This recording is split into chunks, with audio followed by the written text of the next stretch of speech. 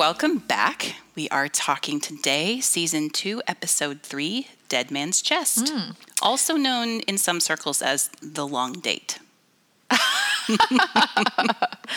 And we are sitting here drinking tea, and I feel like we should have put something stronger in this. Even though it's Sunday morning, people, we're recording this on a Sunday morning, which would make the temperance people just mad. Right? But I feel like we should be like flouting temperance laws right now for this episode. But did you notice the sign at the door?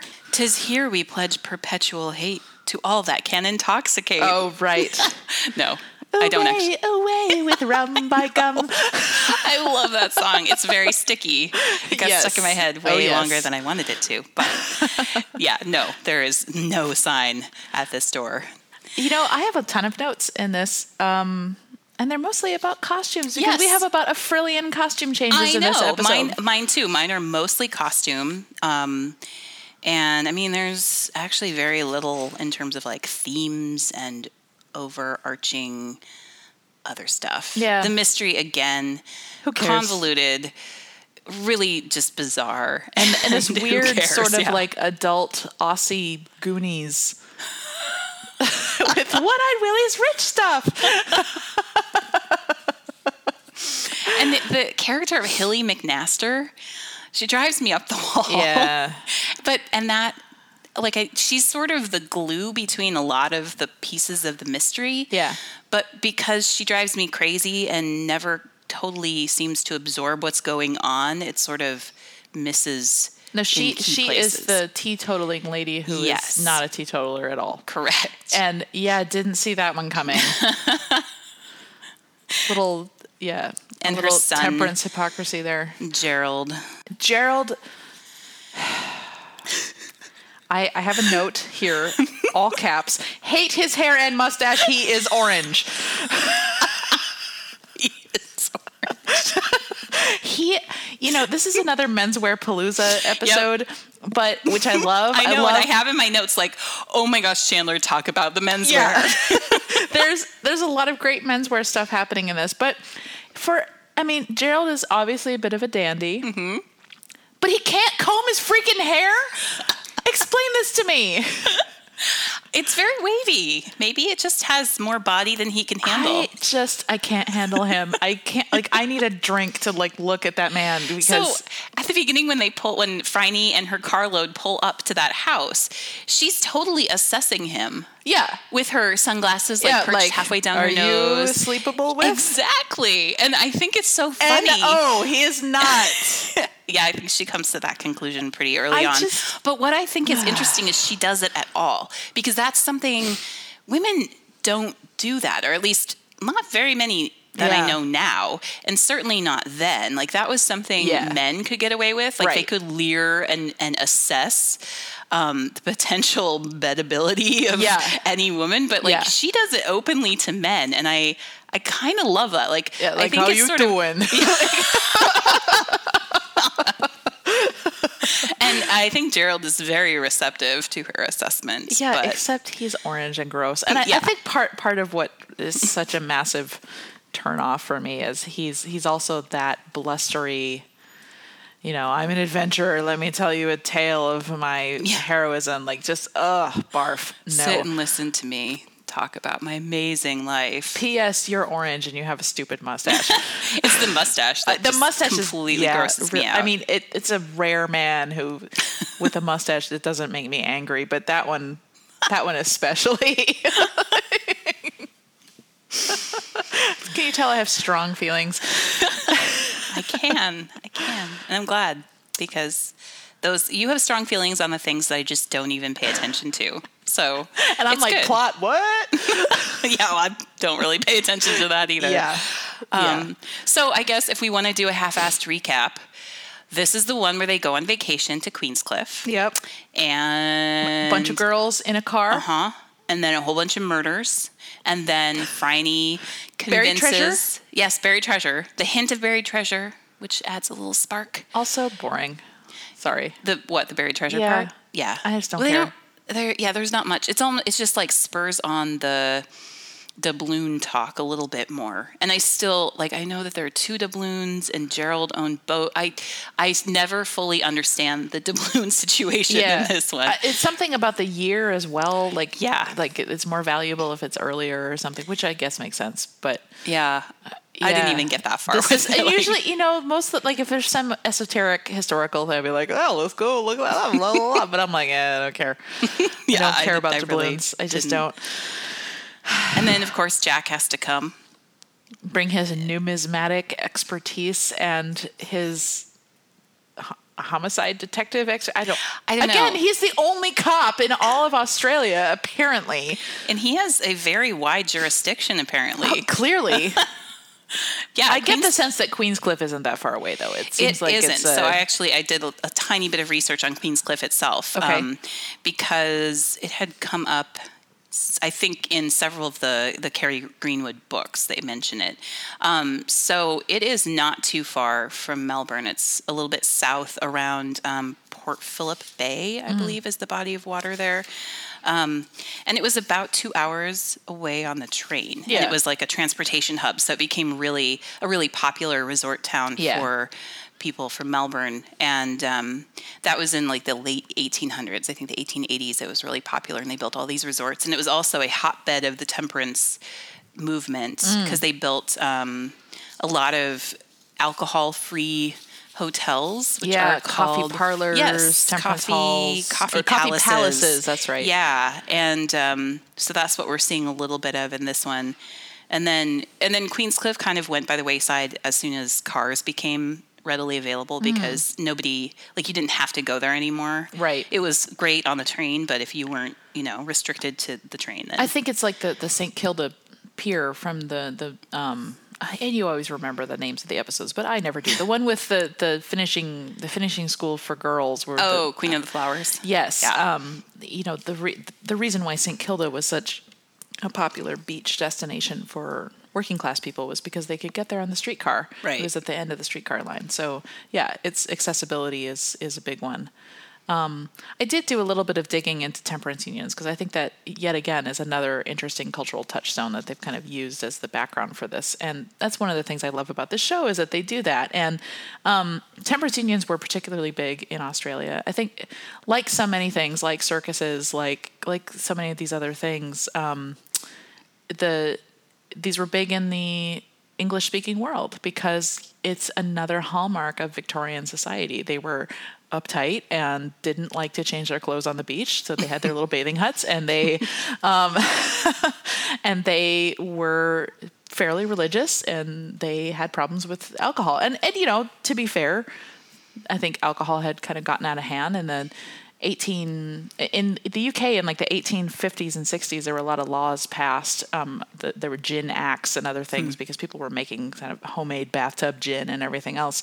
And there were a lot of people ending up in prison for drunkenness. So I think there was a little bit of a public outcry happening for this stuff. But I think a lot of it was just the society at the time. And America had a big temperance movement as well, especially actually starting all the way back in the American Revolution, but especially in the 1820s. And it really, the American Temperance Society was founded in 1826 and had 1.25 million members, if you can imagine that in that time. That's a lot of people. Yeah. But what's kind of interesting is that a lot of these temperance movements suffered setbacks every time there was a war. So during the Civil War in the U.S., the temperance movement there really had a huge setback because people were like, "Oh my God, we're at war. Give me a drink." And I think similar things happened after World War I and sort of the backlash to World War I. So, but the Salvation Army was founded as a temperance society, right? And in Australia, apparently during World War I, there were a lot of laws passed, like early bar closure times in both Australia and New Zealand. So it's definitely an undercurrent to the society. They talk about sly grog every once in a while. Yeah. I think that's alcohol being served after 6 p.m.? I think that's right. And people were also making kind of homemade hooch. I know that was a big thing in the United States, particularly in the Ozarks and Appalachia, because it was hard to find these people. They lived in these really remote areas. Sure. There were very famous mountain distilleries in Arkansas, West Virginia. White Lightning is a hallmark of Arkansas. And, some of this stuff is terrifying. Like, you could go blind drinking some of this stuff. It was really awful stuff. But, drinker's gonna drink. Right. Unfortunately, I think those are the same areas that have been hit really hard with the meth epidemic because of the same reasons. Yeah, I think that's true. I mean, and I would say terrible alcohol is preferable to even the best of meth. I know. And that's yet another thing that's sort of in human nature. Like, humans have always sought out ways to alter their consciousness, and whether that's pot or alcohol or whatever, and whatever my personal opinions are of this stuff, doesn't matter. Like, it's a reality, and it always has been. And it's not just for humans either. Every animal has a way of doing that. And what I found, which is fascinating. Interesting. When I worked at I worked at a movie theater long ago in a big old building that had big old building problems. And one of them was the phone line was always going out. And so we'd have to call the phone people it felt like every month, but it wasn't. But the guy would come and he hated coming to our place because it was just such a beast of a building. Yeah. And he said, "Oh yeah, do you know that mice love to chew on phone wire?" And I was like, "Well, why?" Because I figured it was they taste good or something. He said, "Because it zaps them just a little bit." And it's the hit. God. Like they want a hit of that sweet getting phone high. cord. Oh, but then of course if they OD, they're dead. Yeah, you don't want to bite too hard. I don't know if it actually, like, if they bit clean through, I don't know if it kills them, but like just the idea of even mice need a way to alter their consciousness. Yeah, well, I mean, kind of amazing. Squirrels do it. Like, yeah. I think every creature has its way. Yeah. So I had a similar conversation. We should talk to these power guys because I think they must have really interesting stories. Yes, they do. Our power went out. Now, we live in Tacoma, Washington, where I don't know about your neighborhood, but I've lived here 8 years and our power never goes out. We have a really stable power grid for some reason. Yeah. And we don't get big thunderstorms here, so it's kind of a big deal if the power does go out. And the power did go out last summer pretty spectacularly. We heard a pop. And it was really late at night, and we live in a neighborhood full of older people, so we were the only ones awake. So I called it in and said, "Oh, the power went out. This never happens." And I had this long conversation with the guy, and he's like, "Oh, yeah, it's probably the squirrels getting into the transformers because the squirrels like to chew on the wires, and you should just see them when they go frying." And I'm like, "Okay, we can stop now." But I had no idea that it's squirrels. Yeah, raccoons do it too. Getting a little hit of something. Yeah. Every animal, I guess everybody needs to be out of their mind to some degree. Soma holiday. Yep. Yeah. A little bit. But yes, it's fascinating. Wow. So back to Sly Grog and Prohibition. Temperance. And so I took a really fantastic women's history class in college. And we talked a lot about the temperance movement, about prohibition, and women's role in that. Yeah. And it makes sense because who suffered the majority of the abuse as a result of men drinking? I mean, it makes perfect sense. That's right. It was the same during the American Revolution. After the Civil War, it was the temperance movements were primarily spearheaded by women. But then I also wonder, how did that play out in the households where this was a battle? Oh, yeah. Like that, I feel like that was actually a pretty risky stance for a lot of wives to take. Yeah, you bring up an interesting point with this kind of domestic struggle and politics being very personal. When Jessica Spring and I were working, one of our Dead Feminist projects about, we did one about suffrage in Washington State, which Washington women got the vote 10 years before women did nationwide. And one of the ways that they came together to get the vote in the state was they published a cookbook in 1909 for the AYP, the Alaska Yukon Pacific Exposition, which was held in Seattle. It was sort of like a World's Fair.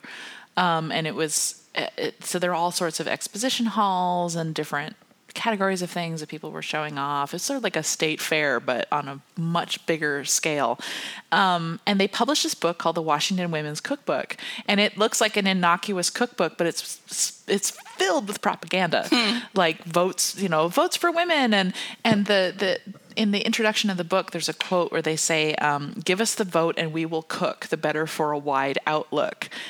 And it's basically aimed at the men in their lives, kind of like the way to a man's heart is through his stomach, the way to a man's vote, because they couldn't get the vote unless the men voted for it. Right. And so they're basically saying, like, if you give us the vote, your home life is going to be so amazing because we're going to cook you all of these amazing things, which to me, subtext reads, don't give us the vote and you're going to suffer at home. Hello, arsenic.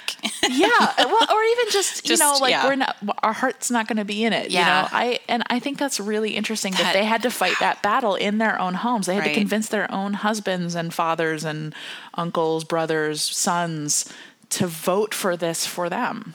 And I think that's really interesting. It is. Sorry to bring it back to current politics, but that kind of situation, I think, is what we saw play out. Like, well, and people love the term they love to throw about right now is identity politics. That really reared its head when Obama was running. Oh, people are just, black voters are voting for him because he's black, and now, women voters are voting for Hillary because they're women. But people have always. Identity politics have always been a thing, always. When men were the only ones voting, they voted for their interests. They weren't voting for things that affected women directly. But I think it's so interesting how women still vote for things that affect men. So the women who saw their husband lose his job at the factory because the job was sent overseas is angry about it, angry to watch what happened to her husband, blah, blah, blah, votes for Trump. Like, even though it's against her best interest, she's still voting for his interests. And how long is it going to take to get away from that? Because we've been doing this for like centuries now. And I think, once again, that was one of the symbolic pieces of this election that was so disheartening. But it really, I feel like, plays right back into the temperance movement, the prohibition movement, and suffrage, and all these other things of how hard it is to get for women to have been able to get men to vote for these issues that they cared about.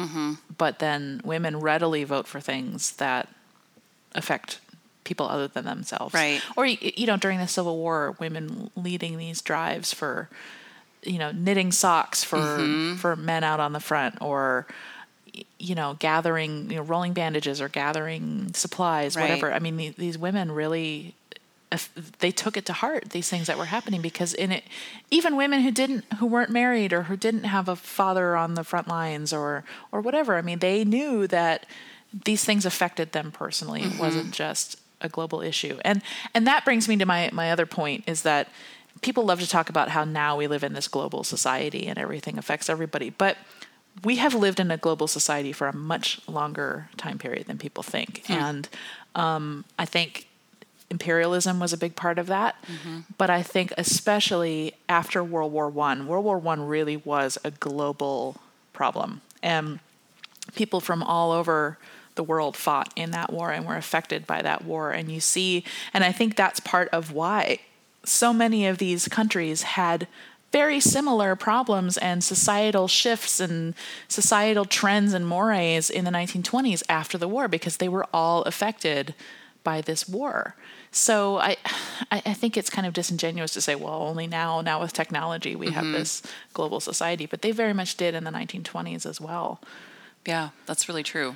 And at one point, Franny says there are ships bound to America every day. Yeah, with the sly grog that's apparently like 100 proof. Well, and alcohol was one of the big things. Rum was one of the points in the slave triangle. Right. Yeah. Dating back to the slave trade. So, rum was one of the key components of that. So, alcohol has been a global trade item for centuries. Screwing people up since the dawn of time. Right. What the heck were we? Where did we go from here? So back to the episode. This one is just so fun and vacation-y. The tone is different. I think even the lighting is different in this episode. It's a lot of natural light. Yeah, very natural, kind of almost washed out, but not in a pleasant way. Yeah, like sun bleached. Sun bleached, yes. Yeah. Yes, this is a sun bleached episode. And the music is kind of light and jaunty. Yep. And I think the banter is also light and jaunty. And we get a ton of banter, and it's awesome. It's interesting to see also that this episode and the following one, they both use a handheld or a camera mounted to a machine to document things. So at the beginning of this, in the next episode, you have the roller coaster cam. Mm-hmm. And in this one, at the very beginning, we have the camera mounted on the Hispano-Suiza. So we see this car full of women.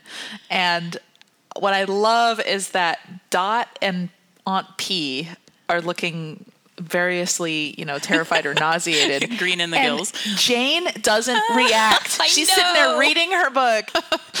I love that whole first scene is just chock full of good stuff. I mean, they almost run over the guy in the snazzy striped apron, I may add, under my menswear category here. There's also the picnic basket with the wine that they're lugging up together, and then they see the temperance poster, and then they just turn right around and lug it back to the car. Right around. And then I don't know. I love that whole scene. It's just jam packed with little nuggets of things, and then of course Gerald comes out in all his glory. Can I talk about his outfit, please? Yes, please do. So wow, what? I mean, snappy dresser, I guess, but turned up to 11, It's like little Lord Fauntleroy grew up. So what is the edging? Is it edging? Is it piping? It's piping, and when I was watching this with my husband, he was like, "That's blanket stitch." I'm like, "No, it is not. It is striped piping on the bias," which is really interesting. So they would have taken striped fabric and then turned it on the bias, which actually makes it stretchier to be able to go around those little corners like on his lapels. And the thing that really got me about that piping is how wide it is. That's like a half-inch piping. Have you ever seen half-inch piping in your life? Because I haven't. No, it was incredibly wide. Especially that's why I wasn't not sure on menswear. I wasn't sure if it was even called piping at that point. I think it. But no matter. It is. I think it is technically piping because piping. Although you know what, it may not be. I should look at that again because it may be a binding instead. And I think that. Correct me if I'm wrong. Any listeners who sew, I'm not a sewer, so I'm only gleaning tidbits here. But I believe the difference between piping and binding is that binding is sewn around the outside of a piece of fabric and then blind hemmed on one side. Mm-hmm. So it's how you finish a quilt. Right. There's a binding strip around the outside. But piping is a piece of fabric that sticks out between two seams. And so I think this actually might be binding and not piping. Because piping you would have between the two, it would be sticking out between the two pieces of the front and back of the lapel. Mm-hmm. But I don't think that's the case here. I think it's actually binding strips, which is also really interesting.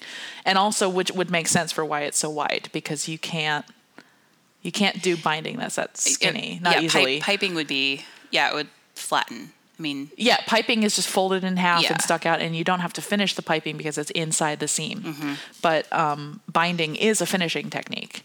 Why they would put binding around a lapel, I have no idea, but it's really interesting. And I spent a long time staring at that suit. And it's a linen suit, which would be a nightmare to maintain, but it's beautiful. And he has a linen tie, which I love. Wow. And the saddle shoes. He's wearing these brown saddle shoes that are just stunning. I mean, the whole effect is rather eye-frying, really, because it's just too much. And P.S., he's orange.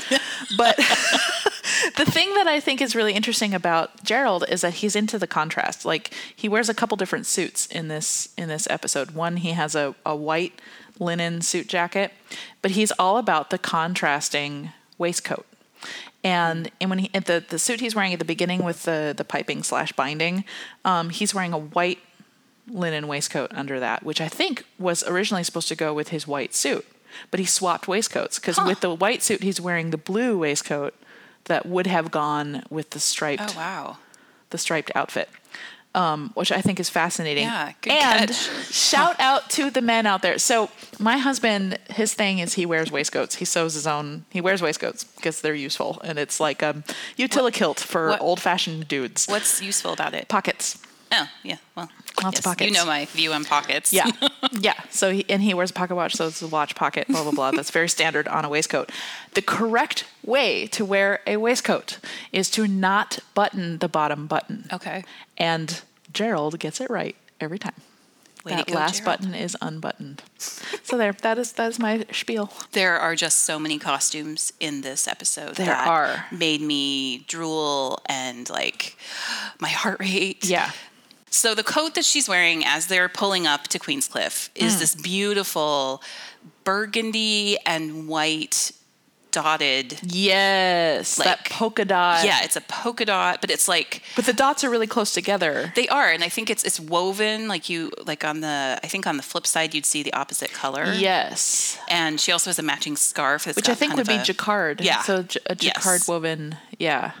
Yeah. So I think that is how it's made, but it's just stunning. Mm-hmm. This like long car coat and then the matching scarf with some kind of gold thing, like a gold scarf underlay as well to kind of set it off a little bit, because I'm sort of on the fence about like pairing a matching scarf with the garment, the same fabric, but they do it really well here, because I think that's unusual, but it works. It helps that she is the most confident woman who ever lived, so she can pull off. She could pull off a gunny sack. And I want to see that. It's not out of the realm of possibility. I could see that. She could totally rock a potato sack, like hiding on a ship. Yeah. Hell yeah. Yeah. Blending in with a gunny sack. Also, Dot's embroidered hat. I love that embroidery piece on her little cloche hat, and she wears it again in the next episode. Yes, she does. It's rather large, but I think it really, that embroidery. It's really sweet. It's really sweet. Mm-hmm. It's really nice. It's perfectly Dot. And I don't know. I like to imagine that she did that herself, like that she's sitting at the kitchen table embroidering this little doodad on her hat. I can imagine that. Yeah. Yeah. While Mr. B is puttering and she's got drop loaves in the oven or whatever. Right. And it's like a little bit of flashiness for Dot, which we don't see very much of, and it's nice to see. Even Jane is wearing some beautiful kind of embroidered blouses and linen pattern work, really beautiful, beautiful stuff. And what's her name? Mrs. McNaster, our annoying teetotaler. Hilly McNaster, yeah. Yes. It's interesting that her clothing was once rich, but it has kind of a shabbiness to it now. And I can just see the costume department like, we need to distress this velvet. Quick, get out the sandpaper. There's at least once, maybe twice in the series of books where Dot is charged with having to shabify a brand new outfit. Shabify. And it's a fun scene to hear what all she's had to do to make these things look horrible. But yes, you can imagine. She also has to mend things. Right. So like that, sometimes that's part of it. Like you rip it and then mend it and then make it shabby once again. Yeah. And there are all these layers that are kind of fun to think about. But yeah, I mean, that is perfectly in keeping with the McNaster fortune going by the wayside. Yes. And yeah, there are lots of skirts. I read from Marion Boyce that she designed that Phryne wears trousers more often than a typical woman would have. Well, even than she probably would have in the 20s, but because of the action in the show, like Phryne really has to be you can't climb up a drain pipe in a skirt. Exactly. So because of all of the things that Phryne has to do, they put her in trousers more often than probably would have actually happened.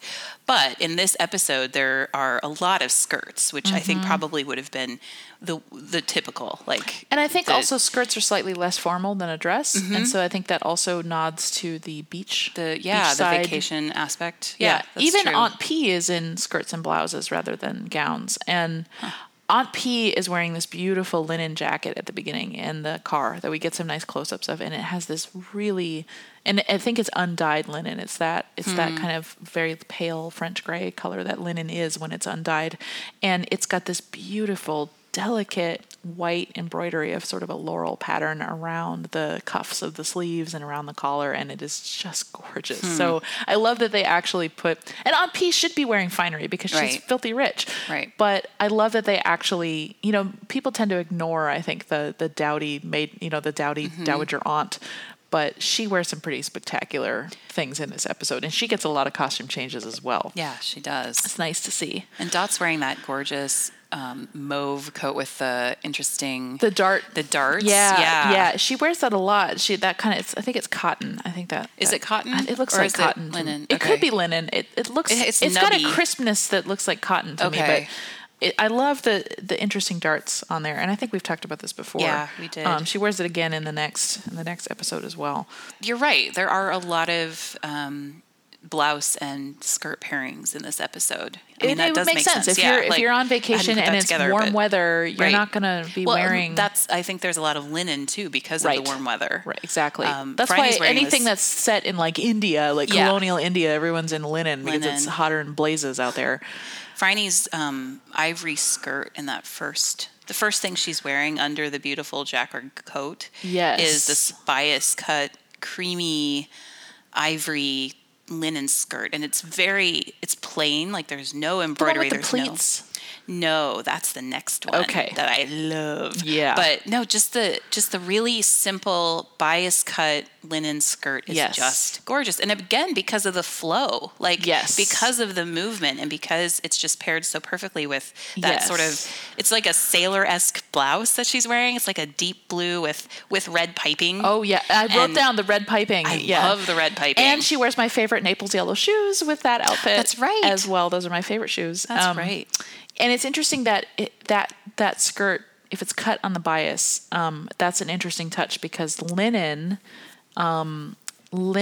I guess, attribute or maybe even flaw, depending on what you need it for, is that it blooms when you wash it, or even if just wearing it for extended periods, it blooms lengthwise. What do you mean? Like it stretches? It stretches. Okay. And linen actually normally has, and they call it blooming because linen actually doesn't have stretch. If you pull on it has zero stretch, but the fibers relax over time. And it's always a problem, especially if you're knitting with linen, it always gets longer lengthwise, and usually after you wash it. And so by cutting it on the bias, it would prevent a lot of that. That's right, yeah. So it would keep that shape. It would keep it crisper longer. And having a linen skirt is always, or linen trousers, whatever. Linen is beautiful and drapey and wears like iron because it's got a very long staple, very rigid fiber. But it is so hard to keep crisp because especially anything you sit on, like a skirt, as soon as you sit on linen, it just crumples. So I love that she can pull off this. And that's also why she would have this kind of long jacket, because it would hide anything where she's actually sitting on, like the seat of that skirt would get pretty rumply even after an hour. So having that long jacket to kind of hide that is a nice touch. That makes sense. Go linen. Go linen. Yay, natural fibers. Yeah. I know they, the costume department really stayed true to the era. Yeah. So they didn't use any like lycra or spandex or anything. That is one of my biggest pet peeves. Natural fabrics that would have been around, like silk and linen primarily. Yep. I live in a big natural fiber household, and my husband always sews with natural fibers only. And he has been known to go to fabric stores, and the only way to reliably test a fabric to make sure it is not secretly a blend is to burn it. And most reputable fabric stores, like that actually work with garments, will let you take a tiny swatch and light it on fire in their store. Do they have a special like little room where you can light things on fire? So when we lived in Minneapolis, there's this huge fabric warehouse there called S.R. Harris. It's up on the north end of town, and it's for people who design garments. It's sort of like Mood Fabrics in New York City, but I'm noting this right now. Yeah, S.R. Harris. Okay. And it's this massive warehouse. And like many of these massive warehouses, they don't really label what everything is. It's just bolts and bolts and bolts and bolts of fabric. Right. And you kind of have to, like, it sort of says what it is, but you often have to test it because they just don't care. And so whenever we'd go there, we'd bring a lighter. And my husband would like go up to customer service and say, hey, can I have a tiny swatch of this? And they'd cut him like a little 1-inch square, and then he'd light it with the lighter. And if it's wool, 100% wool, it will stop burning as soon as you pull the flame away. Okay. If it's linen or cotton, it'll burn up like paper and you'll get little crisp edges.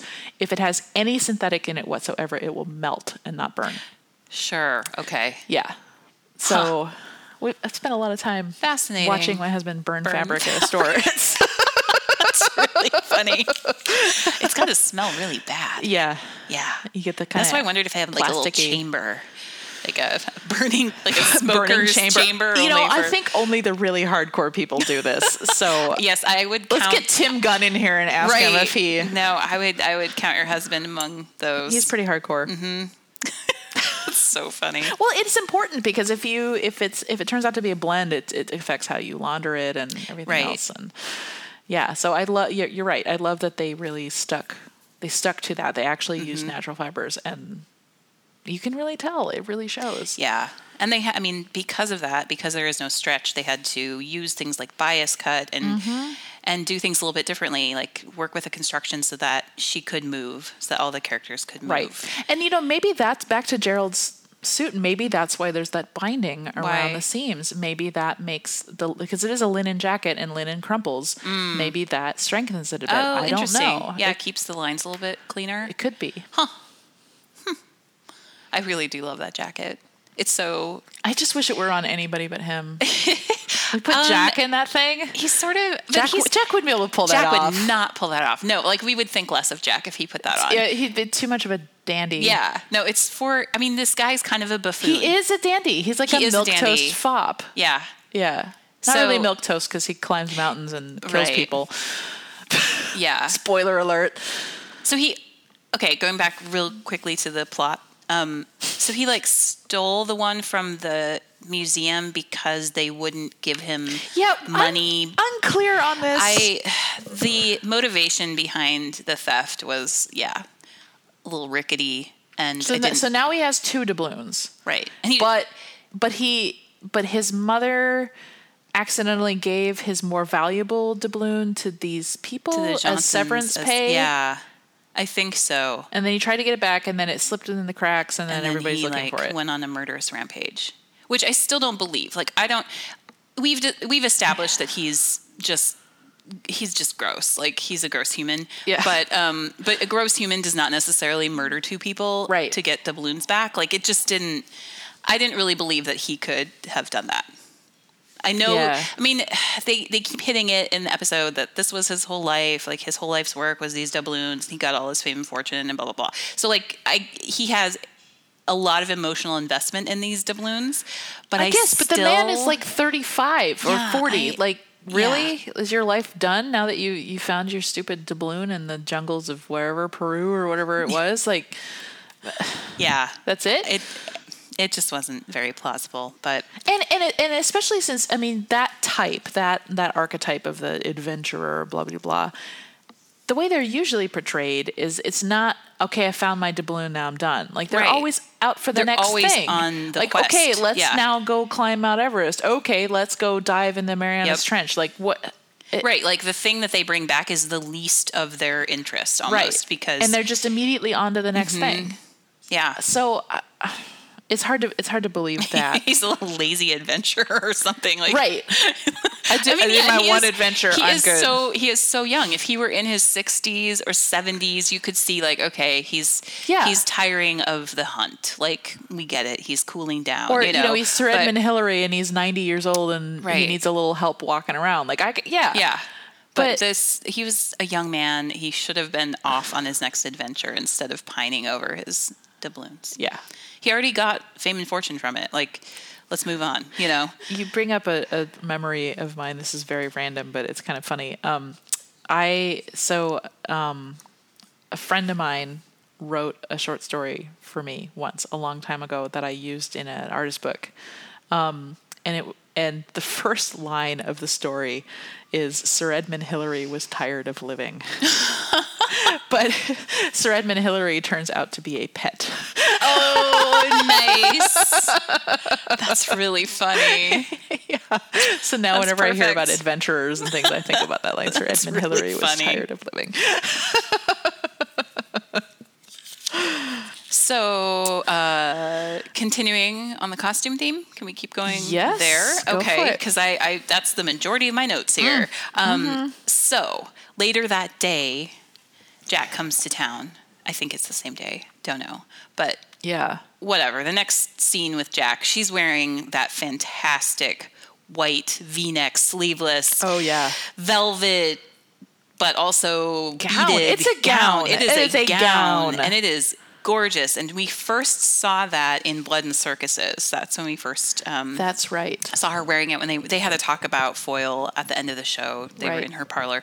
And it is so stunning. It's edged with white bugle beads. There's some beading within the gown, so that you have this texture that's just incredible. It's like crushed velvet plus beads. Yes. And she's wearing one of those enormous paste jewel costume jewelry. I assume it's paste because I don't know. But I mean, that's like the size of the Hope Diamond. I'm pretty sure it's paste. The pendant itself, is that one? It looked like many diamonds, or like something studded with lots of little stones. It seemed like there was one big stone. There was one big metal pendant part, but I think it's studded. Okay, and not just one stone. Okay, but regardless, it's stunning and would have cost a fortune. Oh yeah, paste or otherwise, I would think.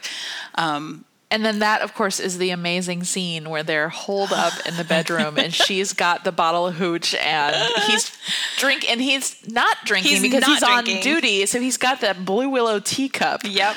And she's got envelopes in her bra. She's stuffed things in every nook and cranny of her outfit. But she's got a knife in her garter, I'm sure, and an envelope in her cleavage. All of the things. Yeah. But that scene, they are so cruel. They are so cruel to us. I know. When they switch from, I think they're like Dot's picking up Mr. Butler at the train station, and then we transition over. Which is a scene I love, by the way, when he brings that suit for for Kip. Yes. And then I love the line. So she's welcoming him, and she's saying, "You got here just in time. There's been a murder." And he said, "Is that one less for dinner then?" I love that line. So good. And then we go back to that evening at the McNaster mansion, and it opens with her making sex noises. Yes, and that's what's so cruel is they pan from one side of the room, and we hear all of these gasps and her breathily saying, "Jack, no, shh," and so we're like, oh my gosh, is it happening? Is something finally happening? No, I didn't fall for that. I was like, they're gonna make some joke. There's some gag here. Yeah. So cruel. It's hilarious. But it is still a very intimate scene. They're sitting on the chaise and she's got that gorgeous dress and he's pouring her champagne. And I love that she's flirting with him with temperance language when she the lips that touch liquor shall never touch mine. I preferred my darling. So they have this wonderful, on the tete-a-tete where he's like, my darling, yes. I'm glad I'm forgiven. And they did it on the phone a little bit too. She's trying to get him there, and eventually he just falls, and he's like, it's going to take me this long. And she's like, not if you drive faster. And so they're sort of bargaining back and forth about how long. We've already discarded the fact that he's got work to do at home and probably shouldn't make this trip logistically, but whatever. Now they're just on to how long is it going to take you to get here? And it's really cute. And I love it. And then he gets there and they continue the banter. And he's reading the inscription on the fob watch and she's reacting to every line. And they're so cute together. Yeah. They're adorable. Yeah. The chemistry in the show is just unrivaled. It is off the chain. Yeah. It's amazing. Yeah. There is, I'm going to back up just a tiny bit. There's this bit where Aunt P is asking, she doesn't yet understand that Mrs. What's-It, who I never remember. McNaster. Yeah. I actually have it written down as Mrs. What's-It. No, that was a previous episode. I think I do that a lot. What's-It? I think Prudence hasn't figured out that she's in reduced circumstances quite yet. And, or maybe she has, but she's asking about gifts she once gave, wedding gifts. Where is that thing? And in my family, we call that gift stocking. I love that. that's perfect. Which is, we have some family members who are sort of infamous for doing it a lot. And so they'll give you a gift and then ask about it, like sometimes years later, like, are you using that thing I gave you? Or where's that thing I gave you? I don't see it. And my aunt especially will say, "Your gift stocking, stop it now." It's great. Hilarious. I love that term. I love that Aunt P is gift stocking her. And yeah, she really is. How long ago did she give her those candlesticks or whatever they are? It was like, I think a wedding gift. It was a pair of jade vases. Oh, that's for their wedding, which must have been like decades ago, right? Yeah. Yeah. No, gift stocking is perfect. A perfect term. Yet another, like they really nail the old lady houses in this show because they're always throwbacks to, like Phryne's very fashion forward in her clothing and interior decorating, but all like Aunt P, Mrs. Whatsit, they all have these very Victorian houses that are still stuck in that era. Yeah. So like there's these big, like the tacitly lampshades and the huge heavy drapes and the poofy chaise longue and all of these. They have like Laura Ashley type prints sometimes. I know. Oh, I'm making barfy She's faces making for gagging faces. I totally agree. Gugh. Yeah. Oh, so there's a little detail in the kitchen that I went nuts for, which there's in the corner, there's a little three-legged pot shelf with graduated sizes of pots. Oh my gosh. I love that thing too. I want that. That's so bad. Funny. Yes, it was behind Dot as she's sitting down. Yes, and they're all these cast iron pots too. They're not steel, they're cast iron. Yeah, you would need a really good storage system for those pots. And that is stunning. It actually looked like something that West Elm would put out. Like using... Except it'd be like made in China of crap. Well, it would be using... And it'd be like $400 and be wood made of from crap. A barn somewhere. Oh, yeah, reclaimed wood and iron. Yeah, I could see it. Make and me I vomit. would really want it, actually. Be like $4 million. But no, that thing is great. And I think I deserve some points because during the scene in Phryne's boudoir, when she and Jack are having their delicious banter, and the wallpaper... Oh my gosh. Good job. I didn't write that down. I get a gold star on this one. Okay, tell us about that wallpaper. The wallpaper, it actually has sort of a 1950s look. It's stars, a star pattern. Oh yeah. That's repeated. The whole thing is just these great stars. They have kind of like an atomic look. That's why it made me think of the 50s. So maybe it is. Maybe that's just what was in that room. I don't know. I can't think of it. I don't know. I mean, I cannot attest to it. I was too busy staring at her cleavage, basically. Well, right? That's why I think I get a point for this because I was looking past them and actually looking at the room. Yeah. But the wallpaper is fantastic. I need to go watch that scene again. Yeah, I love it. I have no idea if it's period accurate, though, given everything else in the show, I would have to believe it is. Years ago, I went to a really great quilt exhibit at the St. Louis Art Museum, which I think I keep referencing. It's a really good museum, it turns out. And it was old, like really old quilts. And what was fascinating is quilts from the mid 1800s had patterns that I attributed to like the 1950s in the US. And I came out of there with this idea of like, oh, right. Everything repeats itself. Oh, totally. Like I hadn't especially design, right? Especially design like is fabric very design. Self-referential. I had not put together that this pattern could be centuries old. Yeah. It could have been going forever since Egyptian times.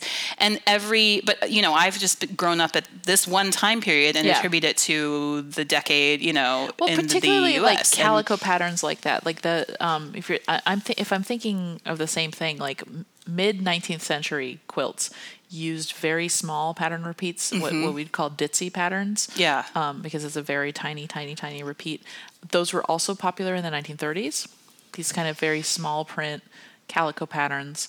Also, small print patterns are very practical because big, bold prints most people don't look good in them. Like Phryne does, but most people can't really pull off the large prints. They're also small prints are easier to hide things like stains. Right. So they were very popular as calico prints for like housewives, out on the frontier, et cetera, et cetera. So they were again very popular in the 1930s because people were poor at that time, and so they just did whatever was. Everything. They were economical to print. They were economical to buy. They were easy to hide stains, and I think they were popular again in the 50s because of that sort of nostalgia. You know, housewives were back in the kitchen again. Right. Like there were housewives again.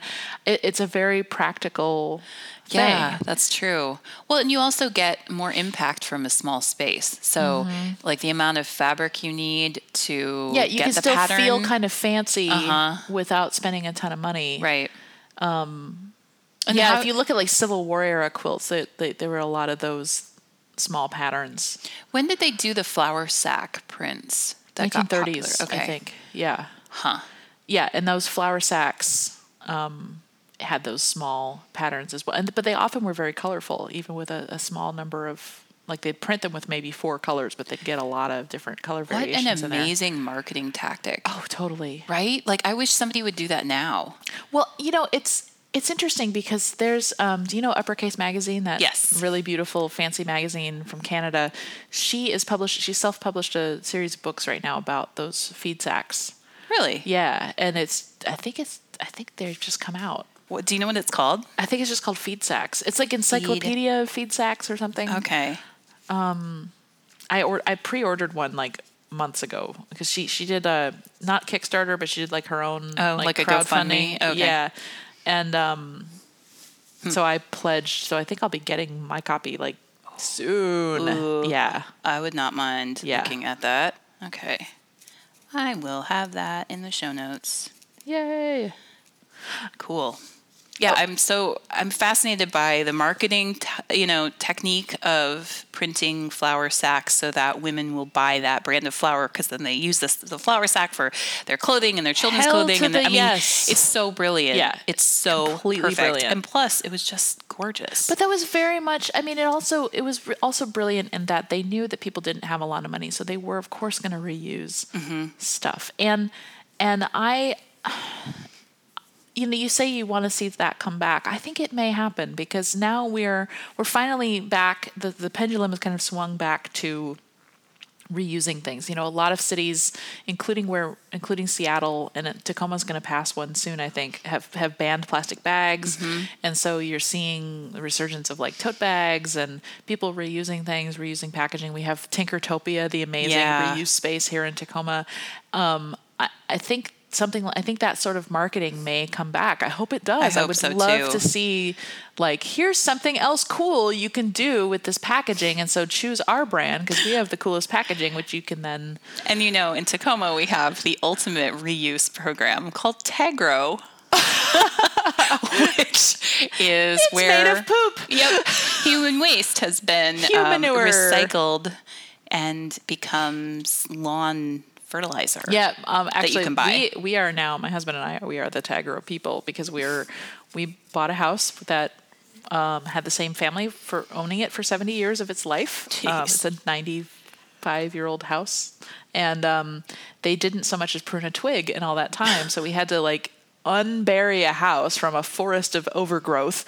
And then we also live on a hill, so it's hard to garden on that slope. So my husband terraced the backyard. He actually just finished like a couple days ago. Oh, man. And so he built a bunch of hand-laid stone walls in the back. It's gorgeous. Yeah, it's really beautiful. But that meant we had to truck in dirt to fill in all these terraces. And we use Tagro. Oh, that's so funny. It's all Tagro potting soil. So love it. I always know when I'm on walks when Tagro season is, like when people are planting. Yes, I can smell it. Yeah. Oh yeah. The potting soil isn't smelly. Okay. Like the other stuff, the coarser stuff is the smelly stuff, but the potting soil isn't so bad. Yeah. And we get the potting soil because it's finer and it's better for gardening anyway. But yeah, I think we've had 3 truckloads or maybe 4 truckloads delivered at this point, and seeing these Tagro trucks like backing up into our alley and like it's a lot of poop. And I'm like, yes, recycling. The ultimate recycling.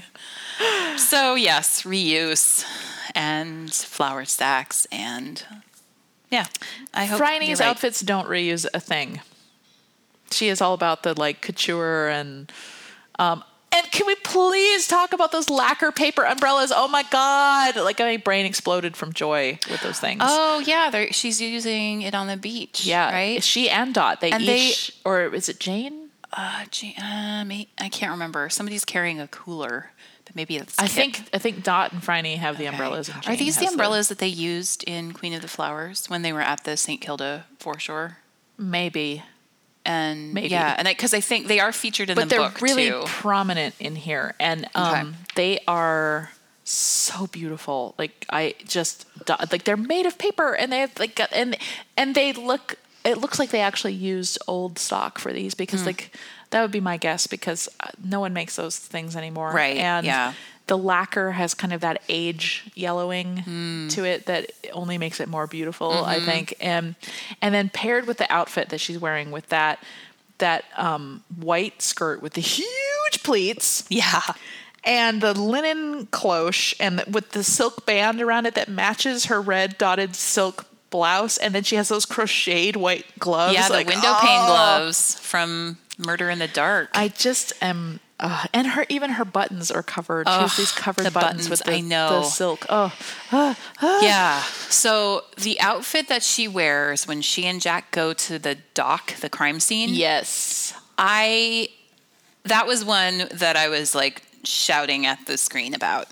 Yeah. And I think I was like, shut up when I saw the shoes. Too short. Like, yes. It's just, I just want her to walk back and forth, like up and down that pier. Oh my gosh. Okay. So the blouse is white and red, but it has buttons. Okay. The red blouse with the wide white trim and matching fabric buttons, and the buttons are on one side of the waistband. It's got like a drop waist on it. Yeah, with a very wide waistband. Very wide. Buttons on one side. And it's not a waistband, it's a hip band, really. Yeah, that's true. Yeah. But it's the same side as the pleats on the white skirt, which are very wide pleats. And it's a linen skirt, too. Yeah. It's so, and so, the buttons just drop right into the having pleats. To iron that thing 12 times a day. But no. And then the amazing scarf that's like bolted to her shoulder with that brooch. Huge, and then that same fabric is the hat band on her hat. And the scene where she has her umbrella and she's walking and then she kneels down, and so that skirt drapes so beautiful. It's not even, it's like a crouch, like she's crouching, and then that. The thing that made me shout at the screen though was her shoes in the crime scene. I don't even remember. They are T-strap sandals. Oh, yes. That are like cream, red, and navy. Yes. And beautiful. I want those shoes. Like I can't even handle how badly I want those shoes. Yes. They're incredible. Yes. Even her beach bag. Yes, her beach bag with the striped rope beach bag trim. with yes, and it has that beautiful like calico fabric lining. Yes. The contrasting lining. And she stows all of the things she steals off the crime hooch scene. bottle and then the pocket watch. When they're at Constable Baxter's office, she like thumps it onto his desk in the middle. She basically takes over with that giant tote bag. It's so good. Poor Officer Baxter. He's like a terrible cop, but he really gets it from all sides with Jack and Franny. And what an idiot. Yeah. What a moron. Under the pier, and he's like, okay, little lady, I'll take care of this. Right. Meanwhile, she's actually tampering with evidence and he doesn't even notice. He doesn't. He's just trampling. She's like, but you're trampling. He's like, yeah, but you're a lady. And you should leave and go home. Right. But yeah. And I love when we return to the pier at night. Franny and Jack. Yes. I see you making you just take it. Just take it. Oh my gosh, that scene. And there are so many. It starts when she and Jack are sitting at the dining room table together, and he comes with the tide chart.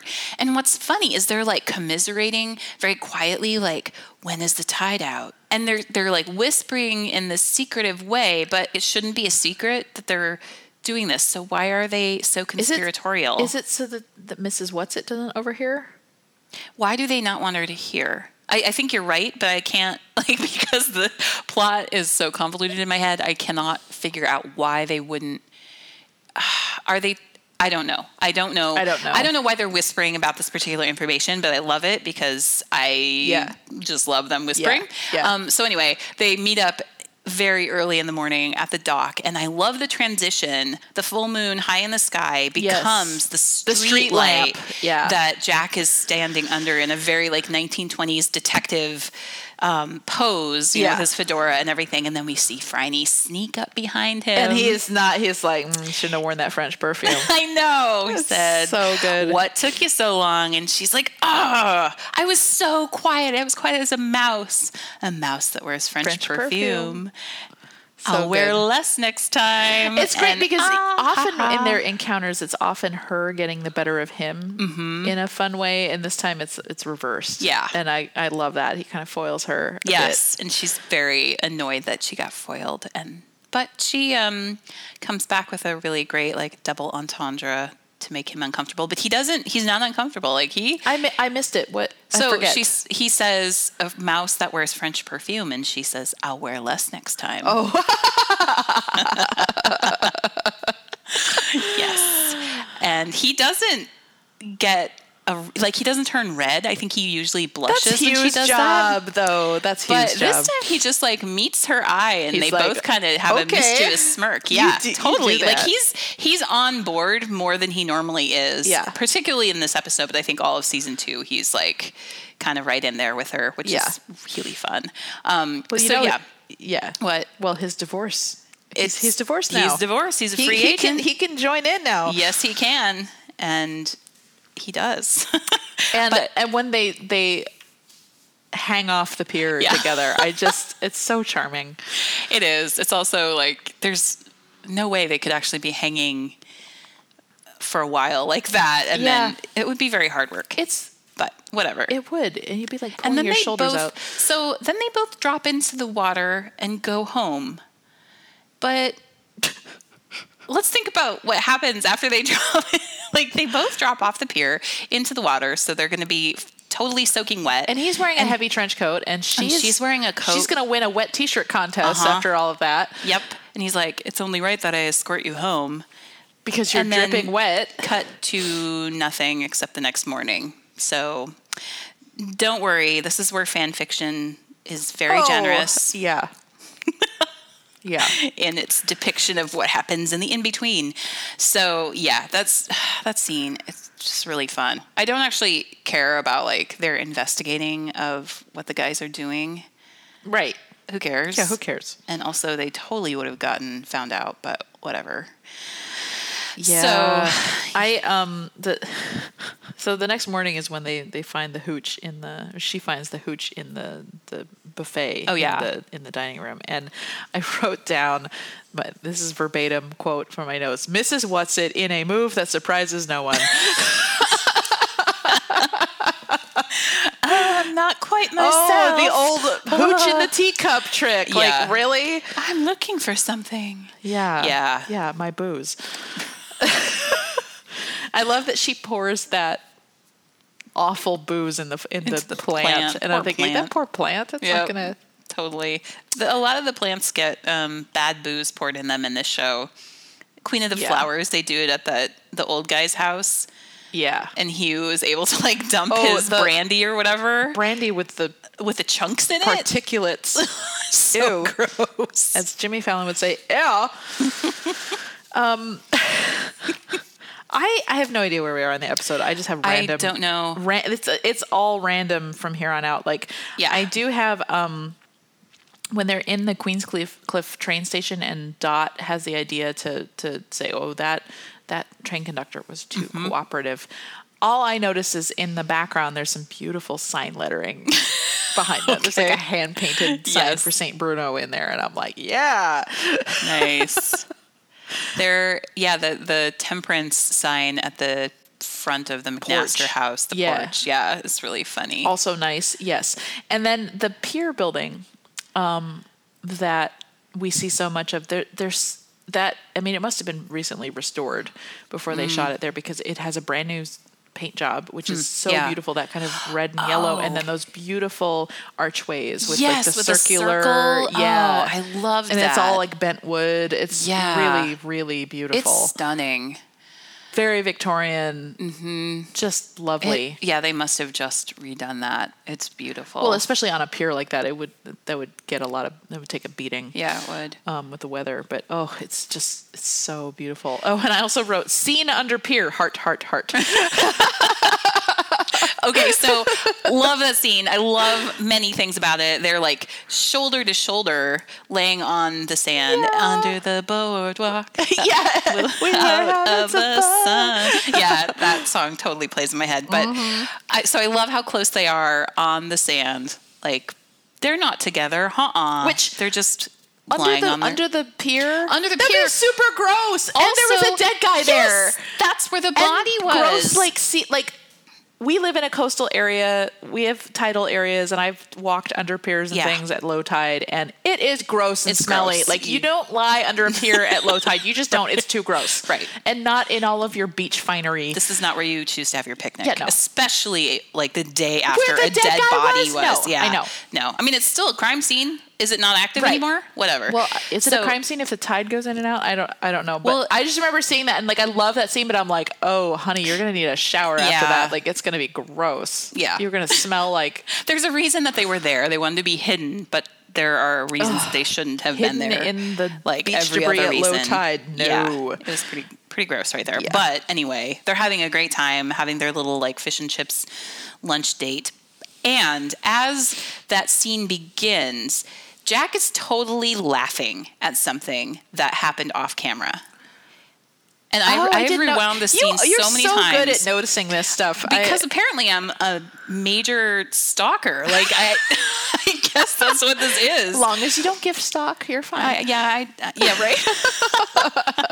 I'm probably a gift stalker to some degree too, but I will be very conscious of that now that there's an established terminology for it.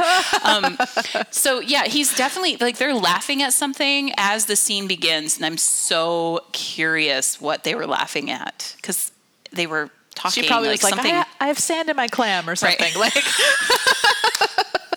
Sand in clam.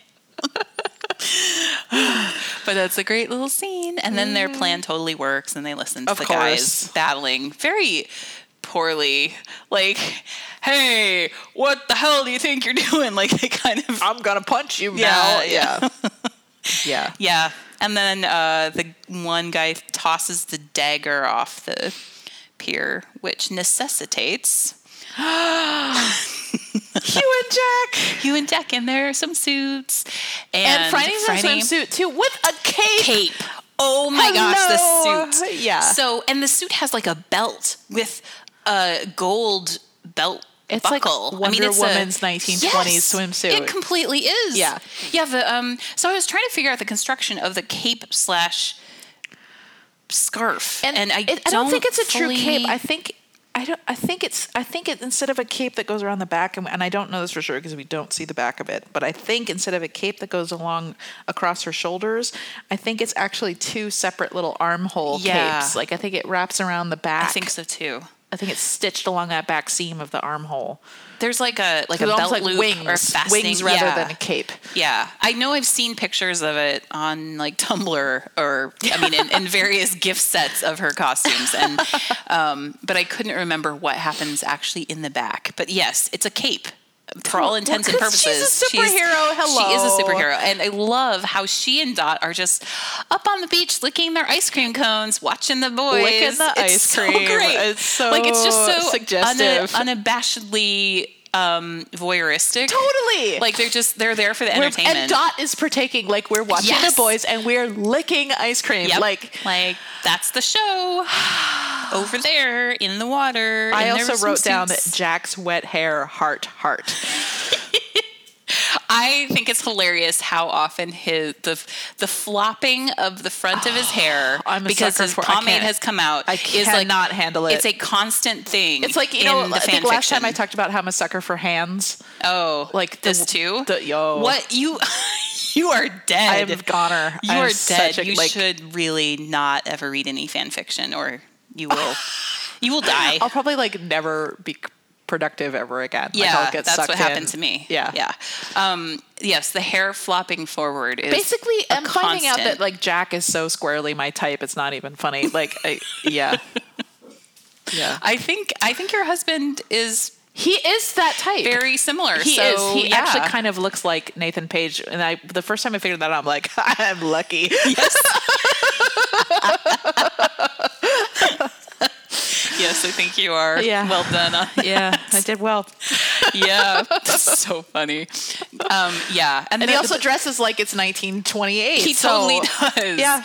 Yeah. Score. Yeah, you basically married Jack. So that was well played. Well played, Chandler. But this swimsuit scene, I love the modesty panels.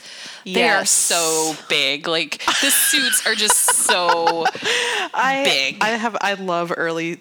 Like I don't even own a swimsuit because I hate modern swimsuits so much. Like I have such a complex about wearing swimsuits. And I know that there's like a whole like we could I could write a feminist treatise on like how screwed up swimsuit culture is and blah blah blah. So I kind of have a thing for old timey. They sometimes were made of wool. Like, I just like threw up in my mouth a little bit. Can you imagine? Gross. It holds its shape though. Like wool is elastic though, so that's what they would have had. Wool. Like I know it's wool in the water. That's so gross. Yeah. And then also it's really insulating. So at the time that you're going into the water to get cooled off, the wool is like keeping all of your body heat. And wool stays warm even when it's wet. That's one of its properties. So, I mean, great. But what else? Wool, I don't know what else they could have used because linen would just get completely screwed up. Cotton wouldn't do very well. Cotton would not be modest. Cotton would just right. It would see everything once that got wet. Like yeah, that's true. Well, yeah, I think wool was the thing. Option. Wool. I don't know. I can't because I've never worn a wool bathing suit. Maybe I need to take one for the team and test it. I wouldn't put you through that even for this. I think it would have done better than we think. I think it actually wool is a pretty amazing fiber. I think wool bathing suits probably would have done better than we think. But they must. I mean, there's a reason that they were the main fabric for so long. Like even with bathing suits. So yeah, I think you're right. I really don't want to personally find out. People used to wear wool tunics into battle. So yeah, I don't know. I don't know. I really want to research this now. I also wrote down. Were waffle cones did they have waffle cones in Australia at that time? Because I know that the waffle cone was invented in St. Louis. Yes, it was. You can see me. I was all raring up. We're flapping like chickens right now. Me. Yes. Go for it. 1904 World's Fair, St. Louis. Oh, okay. There you go. I'm pretty sure that's it. I did a 50-state series, and when I did my Missouri print, I put a waffle cone in it. Did you? I thought of you the whole time. Did you get any heated feedback from anybody from Missouri who was like, "That's not accurate"? No, although not yet. I just finished it, so maybe the hate mail will start. Waffle cone hate mail. That's my band. That's your band. I'm going to start a band called Waffle Cone Hate Mail. I love it. That's a great name. I have a little file of absurd band names, and that's going in there.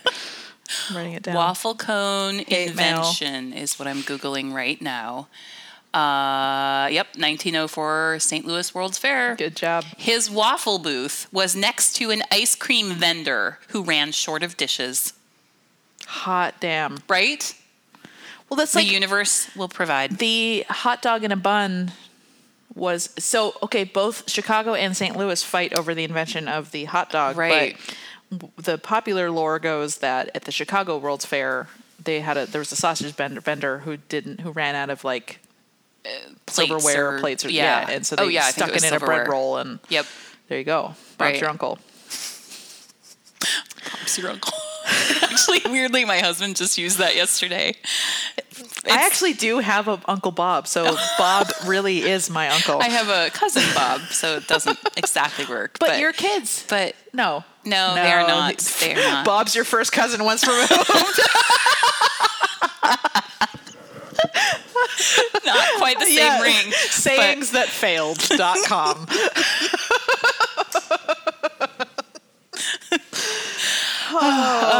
I'm sorry. I'm planning out my first album here for Waffle Cone Hate Mail. I will pre-order that album. Thank you. It's like a Victorian punk rock, sort of like Gogol Bordello, maybe. Oh yeah. Yeah. I'm sorry, off topic. So back to the beach scene. We've established waffle cones had been invented already. I don't know if they would have made it, to the other side of the world, but whatever. Probably.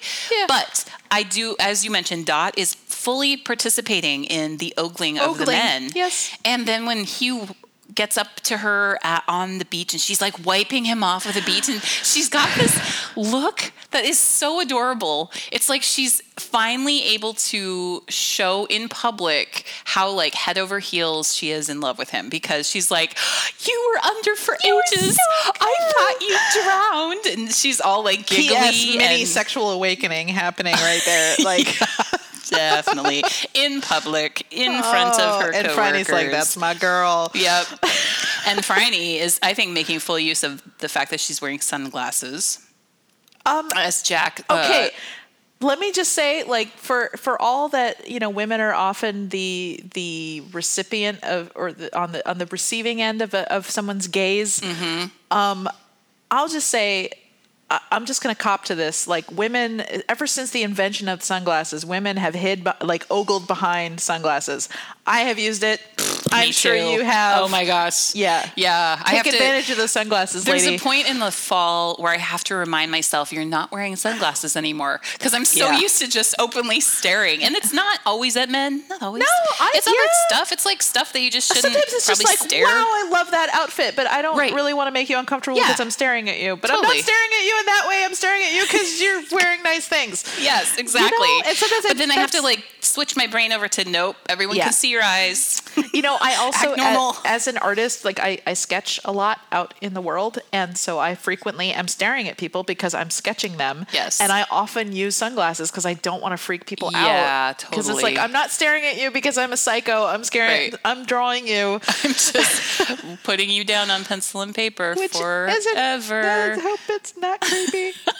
I have a friend who's a photographer, and she was doing a series that required her to take pictures of random people. Yeah. But people get real creeped out when you just start shooting photos. Especially now, because so many people are photographing more now. Like, yeah. This was probably 10, 15 years ago. This is well before a lot of social media. I mean, well before Facebook. This was a long time ago, but even so, people were like skittish about random people taking their pictures. And so I was the foil. So I would stand there and be like, look at me in a random street in Seattle needing my picture taken. And she's like, click, click, click, click, click, click, click. Good job. Yeah. I do that too. I will do this thing where I pretend that I'm taking a picture of something that's like just over the person's shoulder. And then I'm really careful that when I remove the camera from my face, I'm not looking at them. I'm looking over at the thing that I'm pretending. Yes. And it works. It actually really works. People will be like, are you taking, oh no, she's taking a picture of that thing over there. I have totally done that. Even my kids know when I am taking a picture, and they'll get into like this pose. Yeah. And they'll start going, cheese. And so I have to pretend as I'm pulling my phone down that I'm not actually taking pictures so that I can get them acting naturally. Yeah, my cousin's wife she has they have two small kids, two little girls. They're the most beautiful children who ever lived. Oh my God.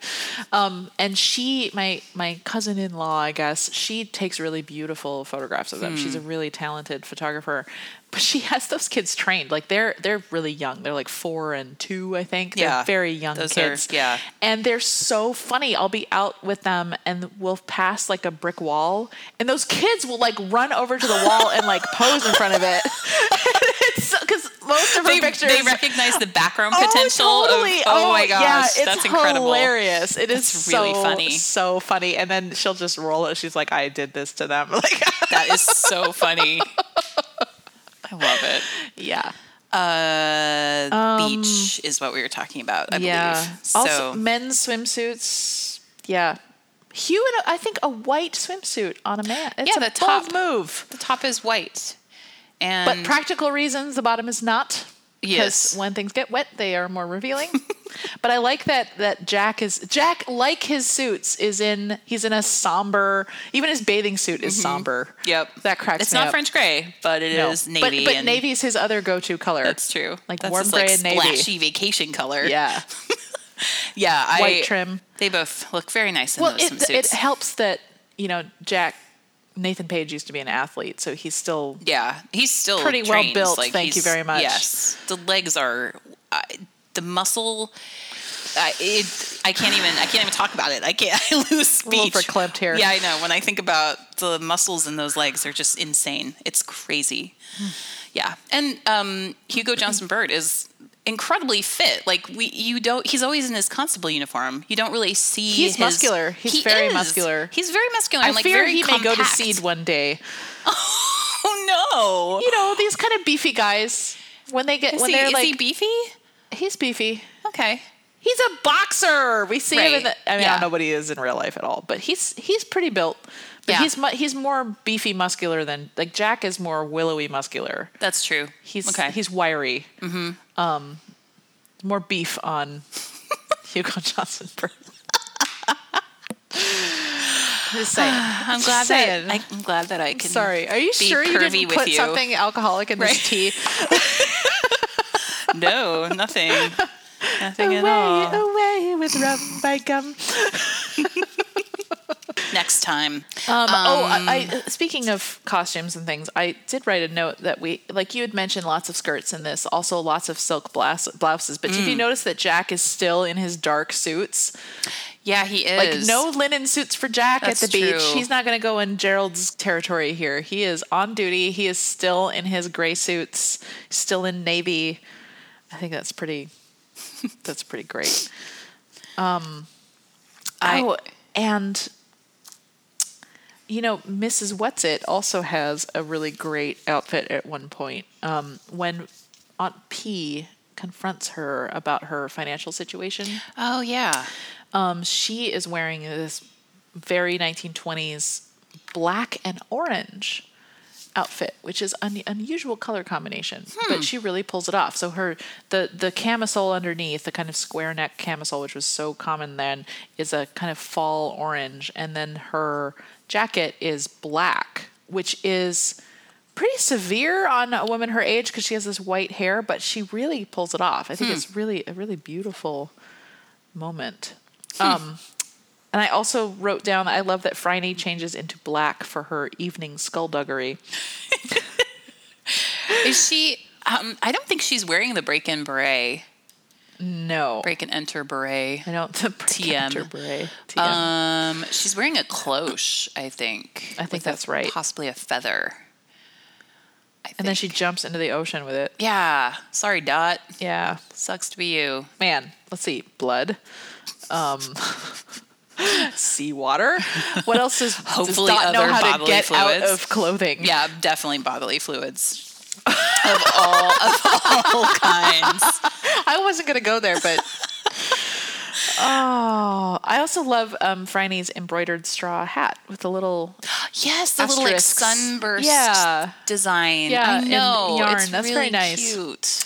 And then she's wearing this beautiful at the end when she and Jack have their little toast at the end. I love her little peacock blue blouse and pants that she's wearing, and the trousers. The blouse is velvet, I think. I think that's right. And it's kind of like a light azure blue. Is that would that be the right? It's got a little green in it. It does. I'm voting peacock. Okay. Yeah. Okay. I'll go peacock. Yeah. First I was like colonial. No, it's not. It's not colonial blue. It's gorgeous. Yeah. And it's got really interesting cuts, like a V-neck, and then the sleeves have a slit down the side, so that the sleeves kind of fall away and they sort of flutter. It's very nice. Yeah. And I think the trousers are like navy blue silk. I think that's right.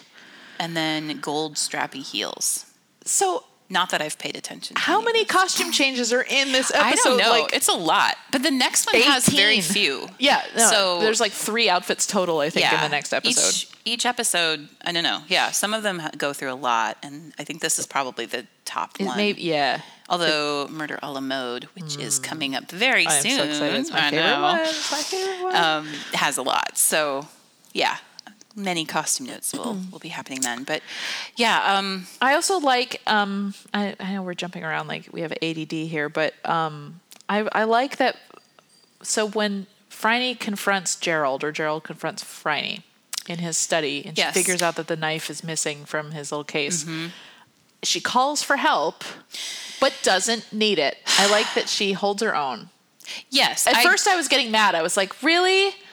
Yeah, this drove me crazy. She is too smart to do this. Yeah. She is too smart. You don't sit in the very place that you find the evidence with your back to the door and call to tell somebody. Guess what? I found all the evidence.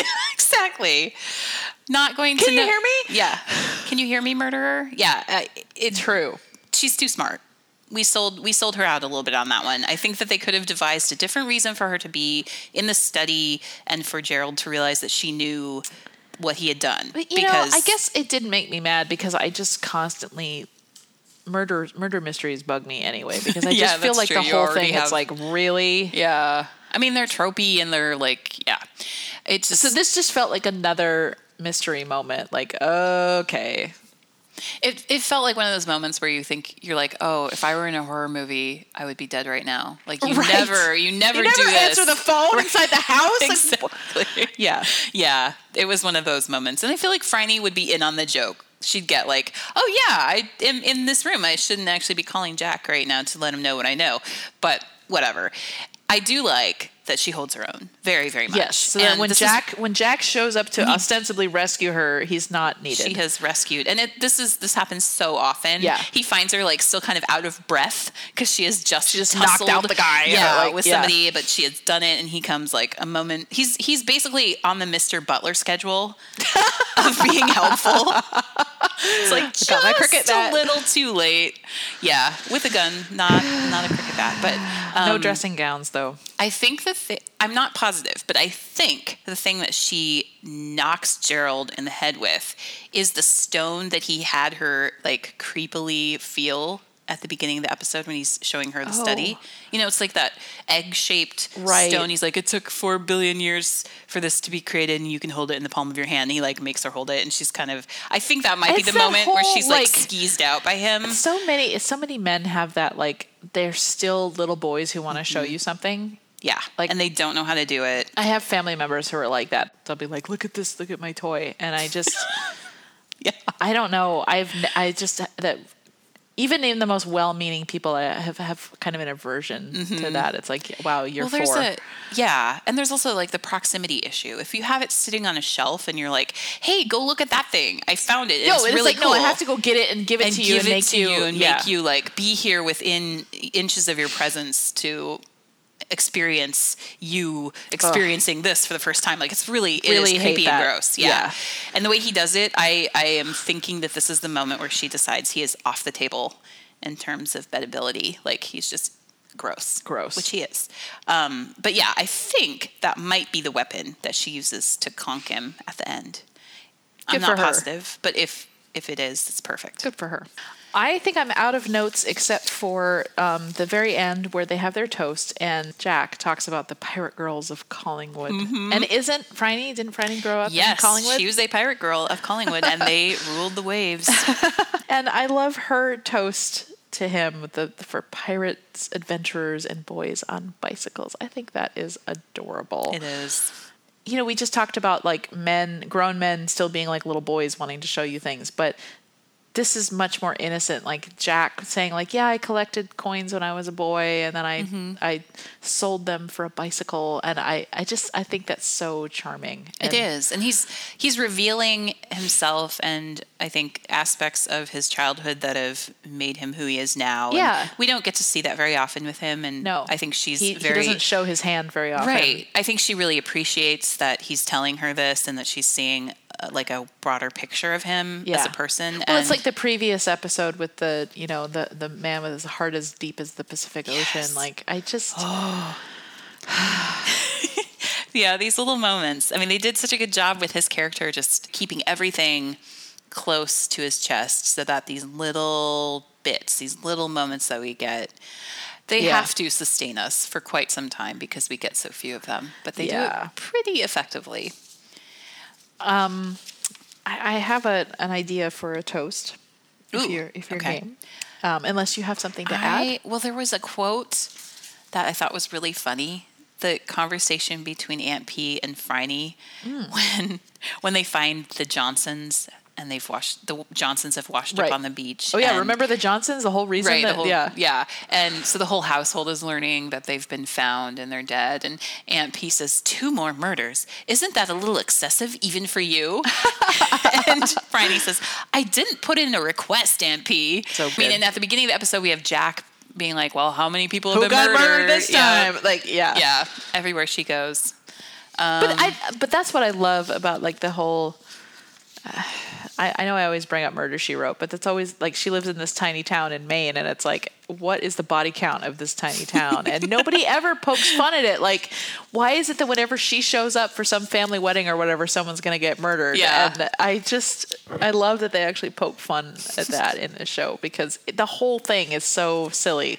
Yeah, it really is. Like, man, everywhere I go, someone gets bumped off. What is with that? Can't I just have a normal vacation for once in my life, please? Don't go to Disneyland. I can't even go to the beach. It's going to get real bad. Euro Disney is going to be a sad thing. Then it would be like the Scooby-Doo ending. Like, pull that Mickey head off. Totally, yeah. I would have gotten away with it if it wasn't for you kids. Oh, here's a question. So, Hilly McNaster walks into the room and asks Franny, has your handsome friend figured this out or something? Oh, yeah. She asks her, has your handsome friend retrieved the coin? And Franny's like, my handsome friend. Oh, you mean Jack? Come on. What's the deal with that? Is she being honest, like she truly did not know who Hilly meant? Or I don't believe that. Is she putting this on so that she is trying to pretend that, like... I would guess the latter. I hope it's the latter. I can't figure it out. It doesn't seem plausible. It does not. I mean... What other friend could she be talking about? Even if Hilly didn't use the word handsome, like, has your friend retrieved the coin yet, would suggest Jack to me. Yeah. Just because of the subject matter. Right. So, I don't know. I'm trying to figure that one out. It's odd. It is an odd line. Okay. I don't know. It's something I ponder every time I watch this episode. You are funny. I'm unhealthily obsessed. I just ponder the piping. I was going to mention the actors who play the dead body. Do you ever think about them? Not in this one, but I have done before. Like the girl in Queen of the Flowers. There's endless jokes about like Law and Order. Like I played dead body number 3. Or, right. There are a lot of dead bodies. Yeah, and then the same in this one. What is it like to be playing the dead body? Yeah, do you, if you're an actor, do you get dead body headshots too? Like the guy who plays the dead body, I don't know, was he Frank the Fish? I'm not really sure. I got all of the fishing guys mixed up, but the one that gets washed up, and that's when she steals the fob watch and the bottle of rum and all this stuff. As she's pulling the watch up out of the sand, it hits his face, and I rewound it a few times, and I swear his face ticks. Like he twitches a little bit. Wouldn't you? Well, yes, I would. But it could also be just the watch hitting his face, and it makes the skin move a little bit. Funny. I don't know. But yeah, also the fact that she could tell it was the same guy that she almost ran over was pretty amazing, even for her. Like maybe it was a striped apron. That was a pretty snazzy apron. Yeah, it might be. Although I don't remember there being. I don't remember. But you see like a quarter of his face in the sand, and she's like, "Oh, it's that guy." Like, yeah, I wouldn't know him anywhere. I almost ran him down. But after she almost ran him down, she just was like, "Yep, we're here." I mean, she kind of didn't register it. Like, and I love Aunt P's like, the day trippers have taken over. The little like hoity-toity speech. Riff-raff. This place used to be great. It's very hipster, like, oh yeah, I used to live on Capitol Hill. It's so done. Exactly. Brooklyn used to be so cool. Williamsburg. I think I'm pretty out now. Yeah. Okay, so Oh, sorry. One last bit under the heading of feminism. We have talked so many times about how the show establishes these nice relationships between women. Yeah. And I have to mention the one that Hilly and Aunt P have. And at the very end, Hilly's son has just been taken off to jail for murdering. And her servants are dead. And her servants are dead. Everybody now knows that she is a drunk. and a drunk. Like, she's all of these things that are going to just... She's, in short, a hot mess. Yeah, a hot mess and part of society, and they are going to take her down. And so Aunt P... And she was like a pillar of the community. So Aunt P is like, I understand what you're going through. I'm going to stay here, and we're going to stick it out together, and I'm going to help you get back into society together. Yeah. And I love that. Go on, it's P. so sweet. Especially since you would expect someone of her stature to not touch her with a 10-foot pole after that. Yeah. Like you're tainted. She can't run back to Melbourne fast enough to get away from the hot mess that is Hilly. And Aunt P does this more than once. Yeah. You know, she takes in the girl who is pregnant and... you know, has her on her staff, and that's the end of the season that we find that out. But yeah. So Aunt P, for as traditional and stuffy as she can be, I don't know if it's personal growth or if she just has this other side to her. Like she actually looks out for people, which is great. It was just really nice. It was unexpected and made me remember all the things I love about the show. And I've got all kinds of time for Aunt P. She's in my good book. Yeah, she's a good one. Good egg. A good egg. Yeah. So, do you have thoughts on the toast? I do. I don't want to piggyback on the Pirates Adventures and Boys on Bicycles because that's just so good that we can't improve that. But I do think it would be good to toast to all things in moderation, especially moderation. I love that. Because you know what? Like, yeah, okay, I get the reasoning behind the temperance movement, but are they ever tiresome? Right. And you know what? Prohibiting things that humans are going to go for, it never works. It has been proven time and time again. You just can't ban it outright. You just can't. Oh my gosh. It doesn't work. I want a t-shirt that says this. I didn't make that up. I've heard all things in moderation, including moderation. I've heard that before, so I didn't write that. I was going to attribute it to you. But I think that's a good toast. It's a great toast. All right, let me get a clinkable glass. Oh yeah, not your paper cup. Oh, very nice. Very blingy. All right, so to moderation in moderation. Cheers. Cheers.